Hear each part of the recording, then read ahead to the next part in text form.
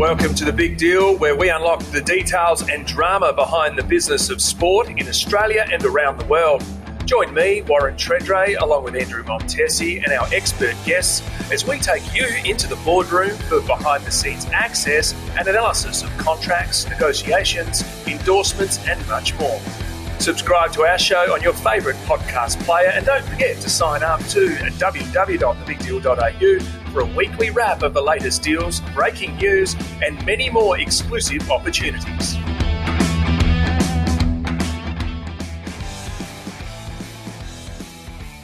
Welcome to another episode of The Big Deal. I'm Andrew Montesi, joined again by AFL legend Warren Tredrea. How are you, Tredders? Going well, Monty. A big week in sport. Matildas were sensational. AFL controversy, and looks like the Saudis have got even deeper pockets than we thought. Yeah, there's plenty happening, mate. But let's start with the issue that's literally turning Adelaide on its head at the moment, and a few Crows fans are losing their head. More than a few, I think.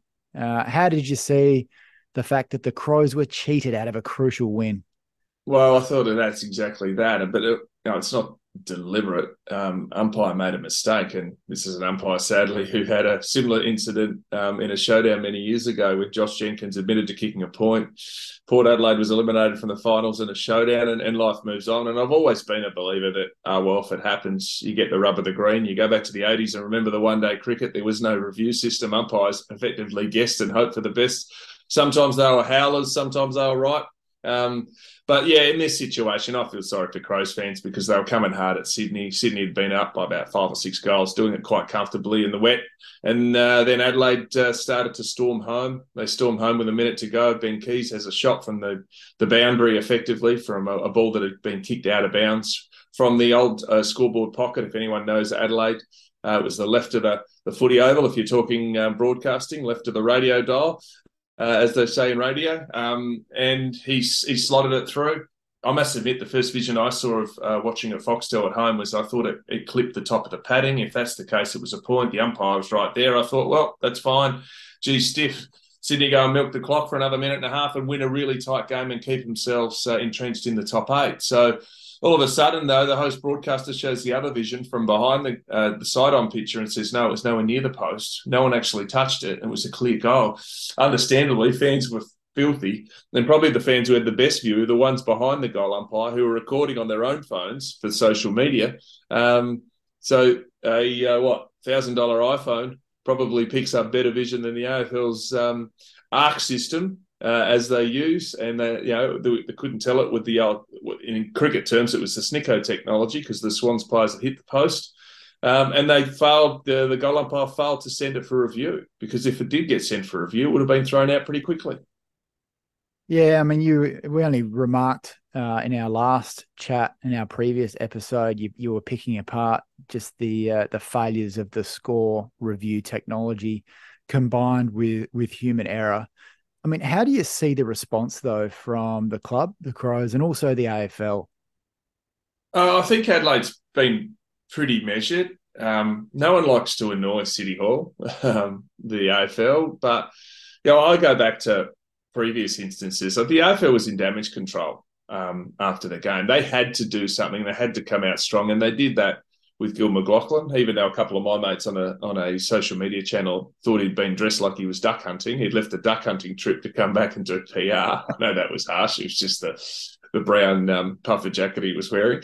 And I think he'd had shoulder surgery too. So he probably the last thing he needed right now as the outgoing CEO. But this issue has been constant. I thought the AFL jumped on it. They admitted to, but they had to. It wasn't like it was a so-called duck-free to Luke Shuey as a Port fan from the 2017 finals when AFL admitted that they got it wrong after he kicked the winning goal to go into the next round. Port was eliminated, and they admitted 6 months later. So I like the fact we had transparency straight away. I like the fact John Olsen, the chairman of the Adelaide Footy Club and former Premier of South Australia, went really hard.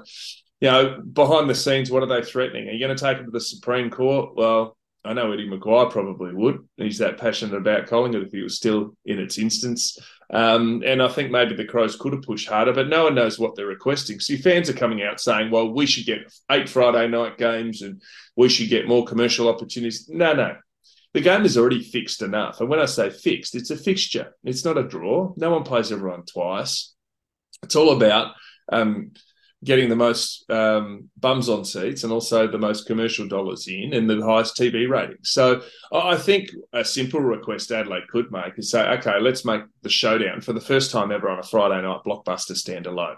I think, and then make that Adelaide Showdown. I think that would be a peacekeeping, good piece of business that could be done. But I'm not sure anyone can demand anything.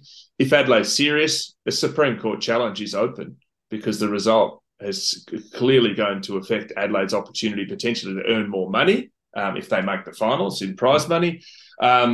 Also, other revenue streams that flow on from that, from sponsor triggers in contracts. So if they want to do that, I just don't think it's a great look for the game. I think what it should do and what they should stipulate is, hey, if you want to get that first Friday night game for next year's Showdown, the first one that Adelaide will host, do that. And on the other side, get it in fine print, get it in writing that the AFL will review this system. They will spend $1 million to upgrade the system. They will make a better transition to say that every decision has to be reviewed. And if it's quickly reviewed for 20 seconds while it happens, play can come. In that instance, play can go for another 40 seconds, hang on, stop the clock, like in our NFL, come back to the minute and 30 left on the clock.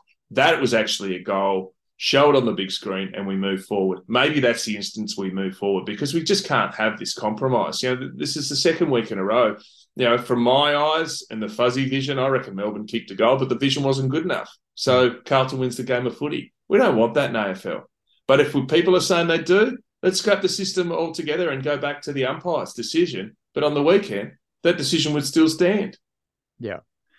Yeah, I think you're right. I mean, the among the many frustrations, one of them is that this just should have been resolved a long time ago.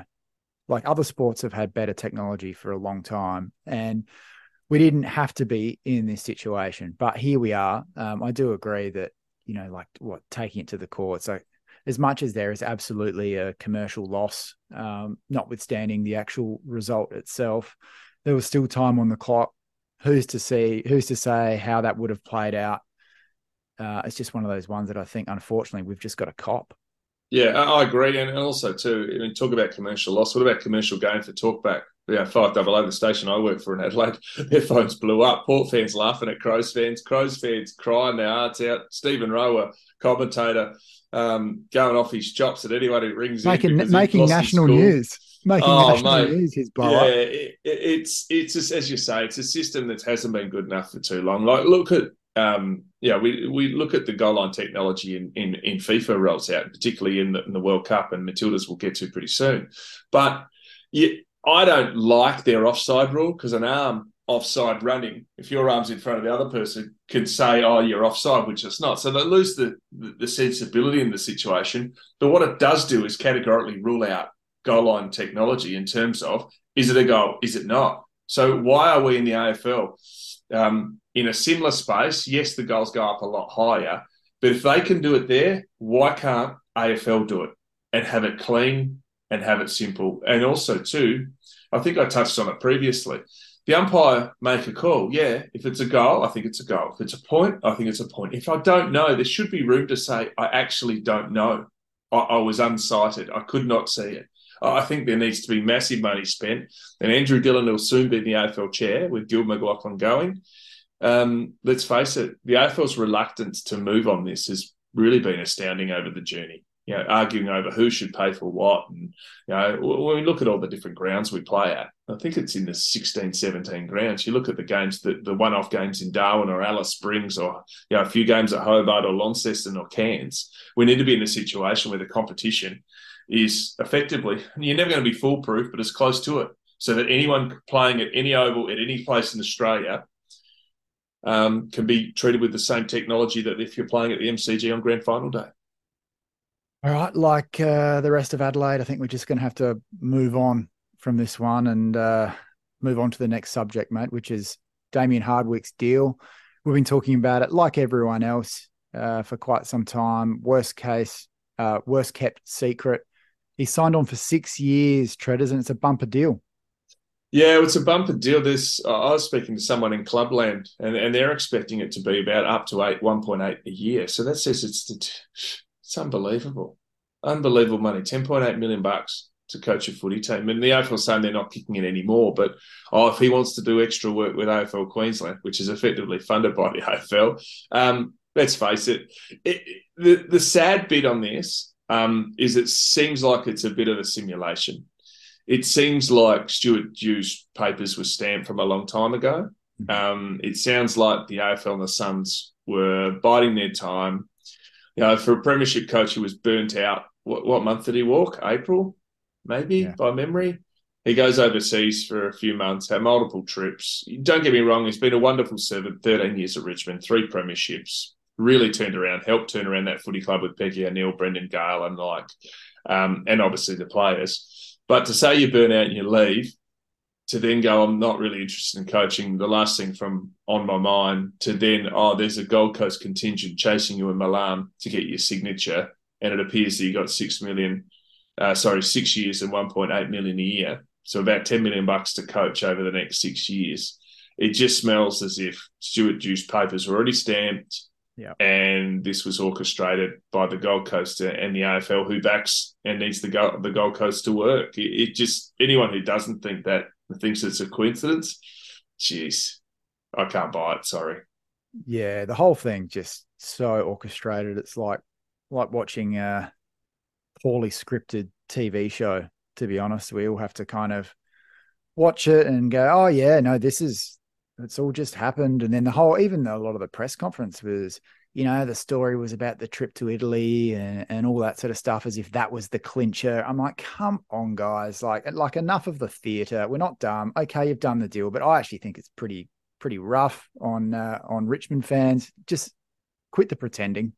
It is what it is. Now we can just move on. Yep, I agree. But it's, the heat, it wasn't so long ago, it was on Ken Hinkley, Damien Hardwick leaves, Stuart Dew gets sacked, and now looks like the Western Bulldogs, who look like the most safe team to stay into the 8, have actually dropped the game. Against the West Coast team who can't win it pretty much anywhere. So, West Coast, we're talking week to week. I think they came off a 170-point loss or whatever it was in the derby in Perth, or the Derby as they call it. But, all of a sudden now the Western Bulldogs, who if they just won that game, they would be entrenched in the 8 and play finals footy. So the pressure is now turned on to Luke Beveridge. And, they're saying his contract will be until at least the 2025 season. So I can't see anyone making a move on the premiership coach like that. I think they're certainly making some moves on the outside of him. Rowan Smith is a contract not renewed at the Western Bulldogs as an assistant coach. And you got your senior coach for the next 2 years, albeit a previous premiership senior coach, like Adam Simpson is at West Coast. But the Dogs can't be happy with where they sit, because they've got more talent than anyone. They played in a grand final only 2 years ago. They've been in and around the mark, and they've just lost some horrendous games of footy that they should have won this year. Yeah, the heat's on Beveridge, but the club says that he's safe, but it looks like there is going to be some kind of review. So we'll see how that one plays out. But you mentioned West Coast winning. It's, those that would say that, tanking's an issue. Well, West Coast getting the win, costing themselves key draft picks. Kangaroos are now kind of in the box seat at the draft. Yeah, well, Kangaroos have got all those picks in relation to the Port Adelaide Horne-Francis deal. So, West Coast got involved in that and did split some picks with the Roos involved in that trade, because that bumper trade included a West Coast player too, Junior Rioli at the time. But, as you say, West Coast were locked and loaded for pick 1, and now it looks like they've slipped to pick 2. So the Kangaroos now have the huge draft haul, and that's the challenge. And even Adam Simpson joked. He said, we tried to tank post-game. I think someone would have said, don't say that, mate, don't say that. But, he's a very dry character. I went to Ireland with him many years ago, but, that's what everyone was talking about. But they had a great win, and it just proves they're still trying to hang in. They're still trying to perform. Albeit they've had 3 superstars of their club retire. Last bit of AFL business news. We saw the announcement of equal prize money. So the top 8 AFLW teams are going to split 1.1 mil, which is the same as the AFL men. As we're about to unpack the Women's World Cup and the Matildas, you're going to see a lot more pressure for sports administrators to throw money at women's sports teams. That's for sure. Yeah, absolutely. And also, too, I think this is a show of good faith because I know there were conversations had within the AFLW ranks to say, hey, there's not going to be any more games than 10 for a minor round plus a couple of finals after all the teams now have got an AFLW license. And the reality is Nicole Livingston, I think, is doing a really good job on it. But the reality is you got to keep asking for more pay. And I think the pay is topped out about 70,000 to effectively top players, and then franchise players can get involved in that coaching system amongst the AFL as well. I know Aaron Phillips, arguably the greatest player in AFLW, is doing that at Port Adelaide. Chelsea Randall's doing that at Adelaide. I think Daisy Pearce may have even been doing a similar type of role at Geelong, but is not playing anymore. So there are those opportunities, but in terms of the actual annual salaries, I reckon they'll be held for quite some time because there's a lot of talk around that the men are willing to help support the game, which they are, and hence why you're seeing the similar prize money. But the clear numbers say that the women's game needs to continue to grow because the AFL ticked over 7 million fans for their season recently, put out the press conference, and last year the AFL women did 400,000 fans. So it needs to continue to improve, continue to create revenue, but this is a good step in the right direction in terms of splitting the prize money and giving a nice decent chunk to whoever wins the prize money come grand final time, because that's serious money. Indeed. Now, Treaders, we're going to spend a fair bit of time unpacking the Women's World Cup and the efforts of the Matildas to go as far as they did and kind of capture the heart of the nation. Now, the good thing is we've been able to gather a fair bit of data in terms of all of the key business metrics behind the tournament. It was a pretty amazing, actually, record-breaking competition, heralding, I think, a new dawn for women's soccer in Australia and the world. Yeah, there's no doubt about it. A few years ago when it was played in America, it was like, wow, America's captured in terms of the fans are into it, and Australia has now followed suit. Record attendance is nearly 2 million, so 1.978 million, and that was compared to 1.1 in 2019. So that's 800,000 more. That's huge. Talk about a total TV audience or streaming audience in all, 45.1 million total audience, an average of 6.5 million views a game. And the beauty of this one, comparatively, it can change because technology is improving so fast in terms of streaming. I know, of all things, I think I might have said we were at a Ming Palace last week, which is a Chinese restaurant in Guja Street in Adelaide, for my mother-in-law's 70th birthday. And all of a sudden, there's 5 tables there with mobile phones streaming. 3 of them are on our table, and then everyone was on difference of delay watching this same game. So that's how it can travel with you. In the old days, anyone going out for dinner wouldn't see the game. It wouldn't be broadcast. It'd just be on the TV in free-to-air TV. So I think that's where the beauty of things have continued. And as you say, it's the biggest streaming in Australian sport history. Not only just sports history, and that is absolutely massive. So it wasn't so long ago we were talking about, or maybe they didn't have broadcast rights, and people in Europe were going to be blacked out of it. It's ridiculous. Yeah, even the European broadcasters would be stoked because as we talked about it a few times where they were locked in a bit of an arm wrestle with FIFA because the time zones didn't work too well. They didn't want to pay enough. FIFA threatened them. They obviously coughed up some dough. It wouldn't have been top dollar. I don't think we had the exact numbers, but the audiences that they ended up drawing in were excellent. So like the UK, the final drew 12 million viewers on BBC One. So that this data only just came out overnight. So that made it the most watched women's soccer match in UK history and the second most watched event for BBC this year, behind the inauguration of the King.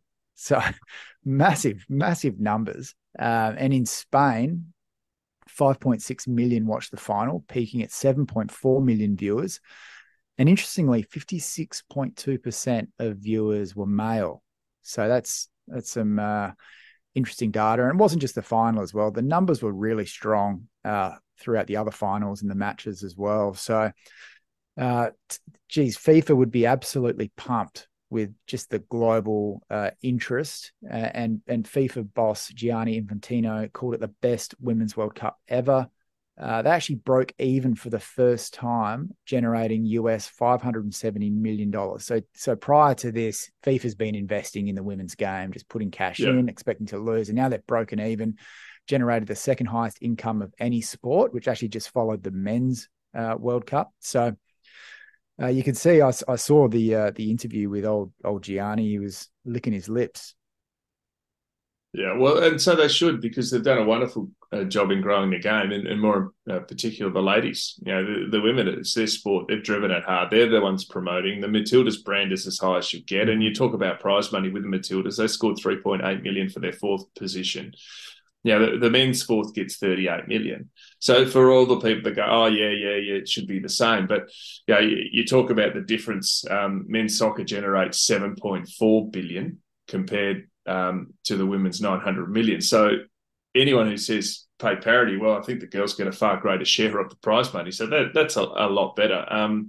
And I just think where this game is heading, it's now giving an opportunity for young girls all around the world to and an equal opportunity that young men have had for many, many years, where the men have always been able to do that. You know, I go back to the AFLW story of Aaron Phillips, played at Smosh West Lakes, which is in the western suburbs of Adelaide, got to under 16s, dominated the boys, couldn't play any further, went off and played professional basketball and won a WNBA championship and I think an Olympic silver or bronze medal at the time. So I think it's great that, you know, the talk even last week is that if Sam Kerr had an opportunity to play AFLW, she would have, because her dad played Samful and Waffle footy. Her brother played in the AFL. So I think now the opportunity for young women at any sport, but I think the team and the sport that's going to benefit mostly is right now is the Matildas, because they're the hottest brand and there is in Australian female sports. Even though, for example, netball, we spoke weeks ago, they won the World Championship and no one got any coverage out of it. I think it's the hysteria that this is talked is amazing,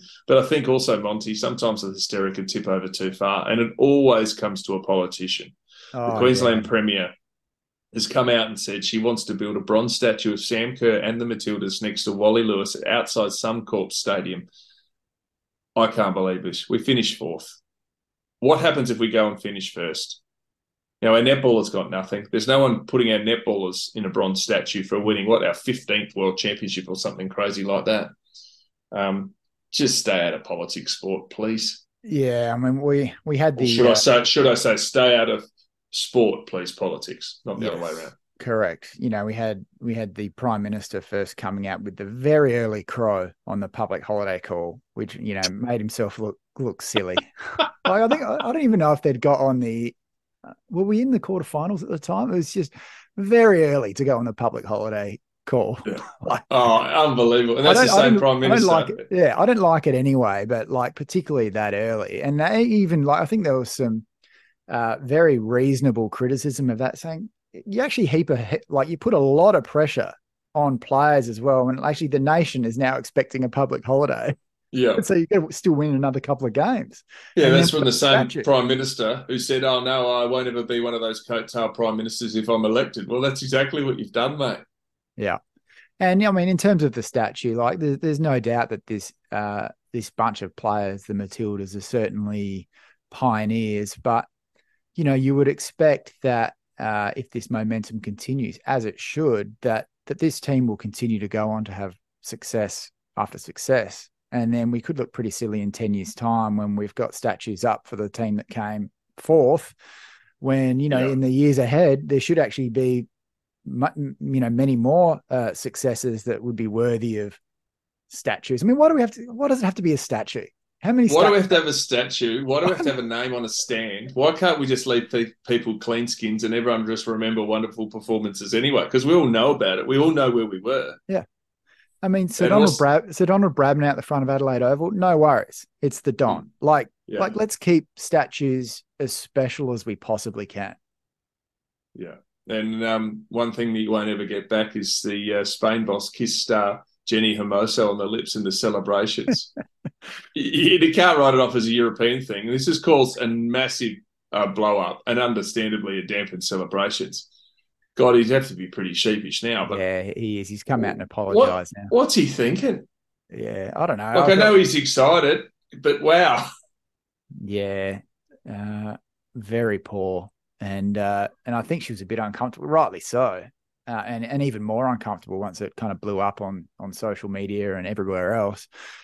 Very, very silly stuff. But now, in terms of the impact of the Women's World Cup and the Matildas, I think we're going to see this obviously kind of ricochet into many other women's sports. I mean, the Aussie government, as we said, the government is just all over this, trying to extract as much PR as they can. They're now investing 200 mil into women's sports via the Play Our Way program, which is awesome and well overdue in terms of improving facilities and equipment. So that's great. I mean, what else? I mean, what do you think in terms of the broader impacts here, Treaders? Well, I think it needs to come from people. Because if you love your Matildas and you love your soccer, you got to go and support the W League, right? And that it's not to the level that the Matildas is, like, because it's a smaller, lower level. It is crammed against an A-League season. That is the challenge. It's no different to the AFLW. If you love your women's footy, you got to go and support there and spend your money there, because that's how you grow your game. Simply sitting and watching from TV on TV at home. A lot of the females' sports are broadcast on TV at a loss to the network. So there needs to be that funding. There needs that support behind it. And if you talk about that donation or that investment of 200 million, that comes at below, I think it was 270 or 80 million for the Tassie AFL license. So that's where the opportunity needs to be to grow. So if you want the sports to grow, it needs to be on free to air, and it needs to scratch its own back in terms of having enough people at the game so the stadiums are full, and people supporting, speaking to an AFL football club director. And when I say AFL and AFLW, they're saying the revenues that they're creating in sponsorship is very big, but the attendances need to keep growing, and it needs to be a product on TV that people are going to watch significantly, like we touched on before. When you got 400,000 people attending a game as a season, as opposed to 7 million people. And the TV audiences need to grow, and that's the challenge. And that is the challenge to anyone who wants to support and get out there and support all different types of sport. Then you need to obviously do it by watching it on TV or getting to games and putting your hard-earned money in, because that's what grows the sport. Yeah. I mean, I hope that the Football Australia stewards the opportunity well. I mean, that's always something that I've got great concerns about. But it's an interesting bit of a line in the sand moment for other sports as well. Like we've already seen the Wallaroos come out and kind of choose this as their moment to push for better conditions. Like just about every player published a pretty stunning open letter on social media targeting Rugby Australia, Treaders. Yeah, well, they told us you were flying anything beyond economy was too costly. Then you flew the Wallabies business class on a trip shorter than ours, the letter began. So, they told us your full-time contracts were a pipeline, but there wasn't enough money to keep the men in the game, let alone us. And then you paid $5 million for an NRL player. I get there's frustrations. I get all that, but it's all about growing a product. And as I said, the product needs to grow, and they need to grow concurrently. It just depends which thought. You can take the misogynistic thought that some people and men might have to go, well, it's going to scratch its bone back the whole way. Well, I'm not a believer in that. I'm a believer that, I like what the AFL men are doing, the AFL competition, and then supporting and help support the AFLW competition. They're effectively governed by the same clubs. There's a lot of crossover, a lot of promotion, coaching opportunities, both sides, even opportunities for current players to coach in the women's program if they choose to do that, to upskill themselves, to give back to the women's game, but also upskill themselves for life after their career is done. So I think the flow through you can get the most, and the more symmetry, the better, because if you look at some of the big sponsorships going around, what would you rather be? A sponsor who just supports a men's game or a women's game? Well, there is those. And there's a lot that are just women's only. I think that has been the upside in the discussion with that AFL director I was talking to, is to say that there's a lot of big sports, the likes of Santos, I think, who sponsor Port, of BHP, who sponsor Adelaide,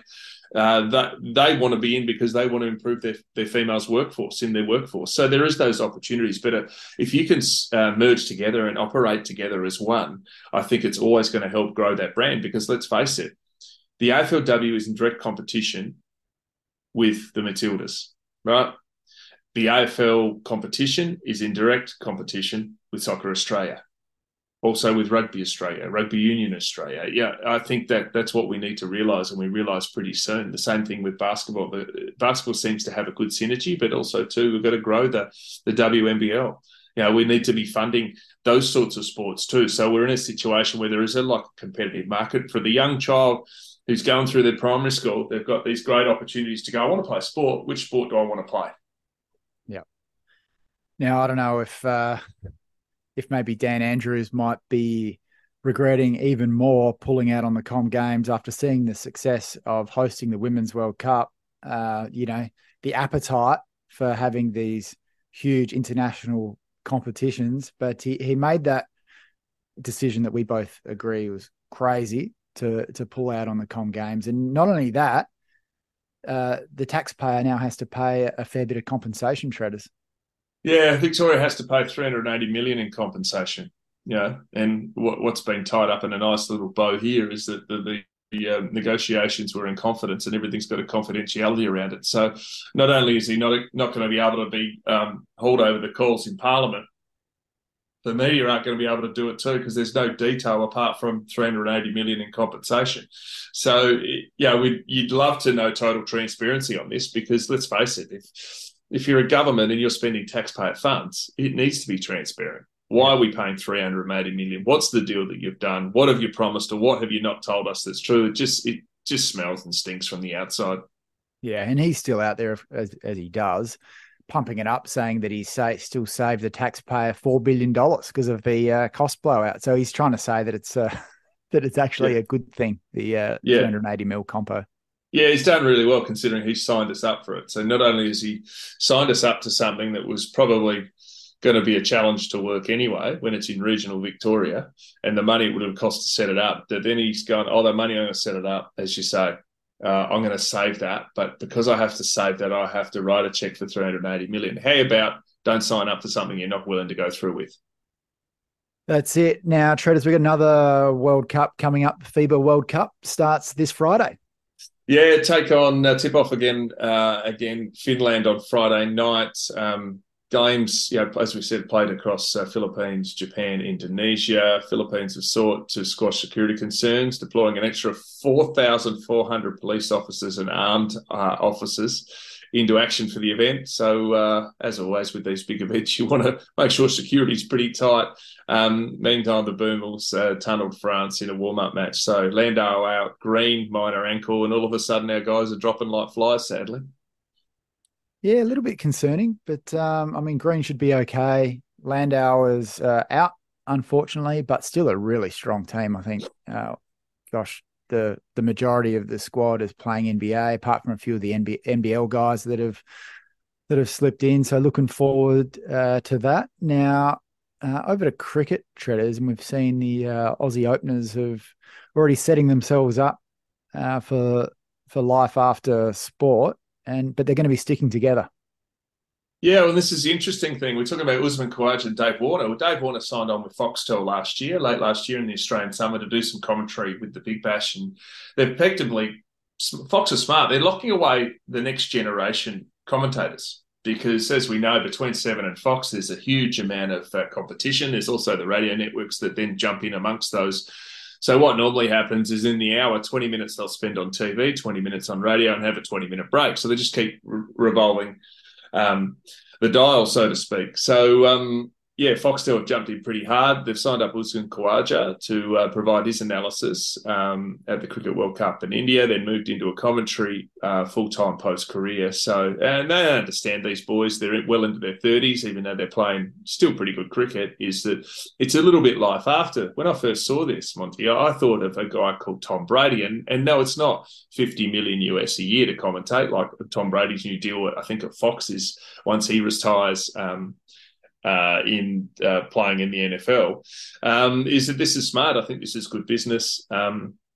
As a punter, I want to hear from the current players. I want to hear from people fresh out of the game. What's going on? What happens in the change rooms? What's the coach say? What sort of sledging's going on? You want that insight, and I thought Dave Warner provided that. last year, even though I didn't think from the top of my mind that he'd be that commentator type. I was pleasantly surprised by him playing in the Big Bash has helped as well in terms of their tactics they're trying to implement. And for me, who is an Adelaide Strikers fan, you go, well, hey, I'm happy to tune in and listen to Sydney play because I got Dave Warner telling me what's going on and giving me some insight. I think this is a great move by Fox, and I would suspect that probably Channel 7, whether they're still committed to cricket or not, with everything that's gone on in the courts, they'd have to start thinking about, well, who's their next transition and who's their people they next want to talk to over the journey to lock away as their next commentators.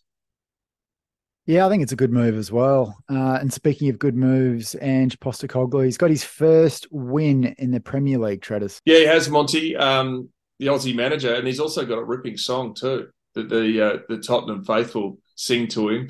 2-0 over Manchester United. It's a pretty good start. And as we say, he's still working with his squad, and he's only a few weeks in terms of the English Premier League season after losing Harry Kane to Bayern Munich. So it's been a wonderful start for him. Got an injury to Maddinson, one of his gun players that he signed from Leicester City. So hopefully he's all right there. But I was lucky enough to interview Ange many years ago when I was working in radio at Triple M. And I just got a good feel for him. He's just one of those really no BS, call it as he sees it, hard ass, but he's a kind of player, a coach, or in soccer terms, manager you'd want to play for. And everywhere he seems to go, they speak glowingly of him, and they love him, how he goes about it.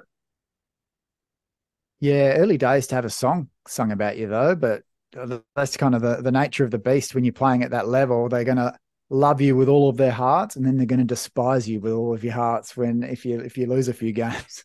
Yeah, they don't mess around, do they? But it's funny, isn't it, that you talk about loving you with all your hearts. That's exactly what's happened at Inter Miami at the moment. The Messi impact has just gone absolutely crazy. They won the Leagues Cup over the weekend, and prior to Messi, they were the worst team in the league. And let's face it, this is what some people don't realise at the moment. The MLS season effectively has had a bit of a break. The Inter Miami is still sitting bottom of their conference. There's two conferences, East and West, and they're bottom of their conference. But this is effectively a cup which involves Mexico as well.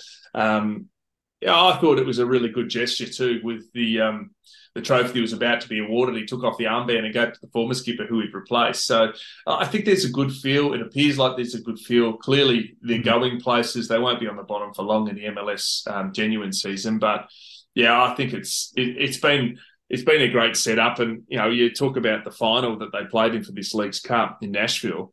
Some of these tickets were going for $8,000. That's not happening if Messi's not playing. So I think this has only been a massive shot in the arm for the MLS and into Miami. And it's been a wonderful deal. I'd love to know the exact details of this deal that David Beckham and co struck for him, but I'd suspect that it's paying dividends as we speak. Yeah, it's an interesting one. What I like about it is, there's the commercial return, and we love talking about the big numbers on our show and what have you, but the difference with Messi is he's invested in building this league. So, and even just hearing him speak, he did a press conference prior to the match, and he was talking about how he believes that the MLS can be as strong as the European leagues. And clearly he wants to be part of that growth, and his deal is invested in that growth. So I think even he probably won't know right now what he will stand to make from his investment in this. That's kind of what I like about it as well. He's got skin in the game in the whole league. And, the timing is just perfect as well. Like the US is going to host the 2024 Copa America.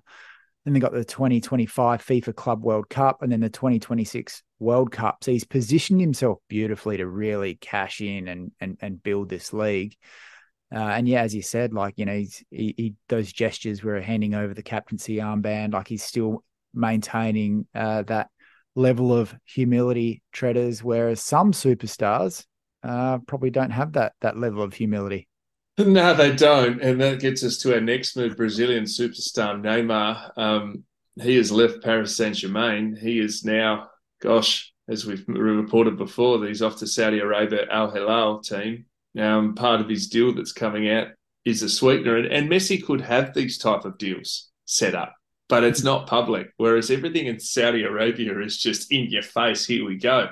Like, listen to this. He's got a house with 25 bedrooms. Why? This is a bloke, I think, with one child. I'm not sure he's not with the mother of his child. I think he's got a girlfriend and he's got a heap of gangster mates that hang with him. Yeah. 40 10-metre pools, 3 saunas, 5 full-time staff, the use of a private jet at his own disposal, a Bentley Continental, an Aston Martin DBX, a Lamborghini Hurricane, and with a 24-hour driver. If you got a Lamborghini, you'd be driving yourself, wouldn't you? You wouldn't want someone to be driving you. Well, maybe you just have a few frosts at the local Maybe if pub. he rolls an ankle. All right. There's also talked about all the bills from hotels, restaurants, services on his day off to be paid by the club. 850 thousand, I think that is, per social media post in Saudi Arabia. And on top of that, he gets paid 4.8 million Aussie a week for his 2-year deal. Or if you want to talk about English pounds, 2.5 million English pounds per week. It makes him less than Ronaldo, but this is absolutely unbelievable. And also, too, I read something in The Sun in the UK, which is a bit of a gossipy mag, but soccer-related info. And they said, as there is no drinking and partying and nightclubbing in Saudi Arabia, they believe that some of these players might have clauses in their contracts that they are able to go to private nightclubs, make them in hotels in their own rooms, as long as they don't go out in public, and party and drink, have clauses in their contracts, because otherwise certain players weren't going to actually go to Saudi Arabia. It's unbelievable. Yeah, so they've got a better deal than most people that live there. Yeah, I wouldn't be surprised. I mean, I do know some people that have worked in Dubai and other nations that have similar rules around alcohol, and they certainly have rules or they have ways around it. That's for sure, in terms of hotels and things like that. But it's just so lavish. Like, just the expression of wealth is just out of control. And, you compare Messi and you compare Neymar. It's, as you said, Messi could have had all of this and more, but chose a different path. He chose a different path, but you know what? He may have all this and more. We don't know. That's the beauty of this deal, because one is structured as, here we will provide this. The other one is structured effectively, the Messi deal is, here we'll provide this, but we're going into partnership with you with this, with the MLS, with this, with revenue, with this, with Apple, with this, with Adidas. So there's no doubt there's more commitment that Messi would have to make as a partner in this, in growing the game. But I think in the long term, I think the greater legacy will be left probably in American sport on gut feel, as opposed to the Saudi Arabian sport right now. Now, to get all of the details and all of the notes from this chat, make sure you subscribe for our newsletter, www.thebigdeal.au. Thanks for listening. Thanks for tuning in to this episode of The Big Deal. Before you go, don't forget to join our community by subscribing for free at www.thebigdeal.au and get a weekly email bringing together the hottest sports deals, breaking sports biz news, as it happens, and much more. Join me at www.thebigdeal.au.